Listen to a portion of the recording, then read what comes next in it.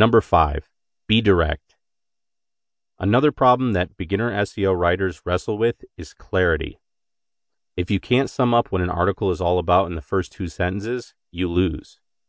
A client will forgive you for this if you're a newbie, but this is something you need to learn quickly. Get straight to the point ASAP. You and the reader are both in a hurry. If you take them around in circles, they'll soon get impatient and leave the page. Be direct and obvious about what your intentions are with an article and what you want from them. Don't try to be clever. You'll come across as too vague. The reader won't have a clue what you're trying to tell them, and they'll give up. They certainly won't hang around because you're such a good writer. They don't care that you're a good writer. They only care about what's in it for them.